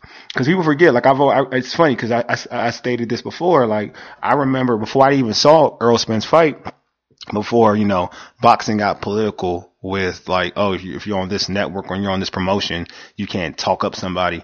When Max Kellerman was on HBO, because HBO was pretty much just ranking boxers without the politics and stuff. Max was like, yo, Earl Spence is the best young boxer in the game. He said this. Yeah. Like, so it let me know already that this kid has always been dynamic. You know what I mean? Like in terms of a boxer and a power puncher. Dynamic is the best way to put it. And also his focus. If you watch Earl Spence in the ring, his level of focus is absolutely amazing. Like, even if he's having a bad round or whatever, like, he's engaged. He's looking. He's always, he's not showing. He's got a great poker face. Yeah. I guess that's the point I'm trying to make. Like, he's very good at selling what it is he's doing. And I love the distance he uses, because I mean, with boxing and a lot of sports, it's all about like distance. It's all about like, how you, getting in there and engaging, especially in combat sports. And for him, he's extremely amazing at it. He's very explosive. He knows how to move on the back foot, and then he knows how to also counter off the back foot and get close to you. And next thing you know, you're fighting a long distance range fighter. And then you have someone on the inside that is all of a sudden coming at you. And that's what Spence does. And that's very deceiving. That's very intimidating. Manny Pacquiao would have had a significantly hard time if he had fought Spence on that night with Earl Spence at his best. Yeah, that would have been really bad for him. Man, we may have been saying R.I.P. Manny. If Earl was there, it would have been rough. It would have been Speaking of a freaking horror movie, that would have been something terrible. That would have been like a put him to sleep type of. Oh my God, I'm glad that didn't happen. I mean, sometimes you kind of. Me too. I mean, for Manny, I'm happy that didn't happen. Now, when I look at it, I'm like, I know, people are upset, not upset, but losing to Ugas isn't the way you want Manny to go out. But still, like, thinking what could have happened if he got Earl, like the real Earl too, not. Like the real Earl, like you mentioned, Earl at his best. That would have been something that we wouldn't want to see. For real. Things happen for a reason. Exactly. And Manny Pacquiao is a believer in faith. And you know what? I think faith got his back. On that one, definitely, Johnny. Hey, Johnny, man, thanks for being on the show, my man. Let our listeners know how they can. Let our listeners know how they can catch you on social media, and also how they can catch your latest show. I'm going to try to be on boxing soon. Yep, absolutely. I appreciate you, man. I appreciate you, bro. Boxing Music John on Twitter, YouTube, John Signorella, not Cinderella like the glass slipper. I'm going to spell it Signorella. John Signorella. And man, I appreciate you guys having me on all the time, coming through and talking boxing, and you guys do a great show. I want to bring your whole crew in and have you all on my show. And, I think it would just be an excellent time. And I appreciate you, man. I know what, we're going to make that happen. I'm going to talk to the fellas and we'll make sure we have everybody's schedule ready to be on your show. Just let me know what works for you. I told you, I'm going to try and make it happen. That's the goal. 100%, man. I appreciate you having me on. I appreciate you, Johnny. I'll catch you later, all right? All right, my man. Thank you. All right, thank you. Again, and make sure you follow Johnny on Twitter at Boxing Music John. Again, at Boxing Music John. I know that music keeps popping up on me. I don't know how to stop it. All right, subscribe to our podcast on Stitcher, Spotify, iTunes, iTunes, TuneIn, iHeartRadio, and Google Podcasts. Just search the Urban Sports Scene.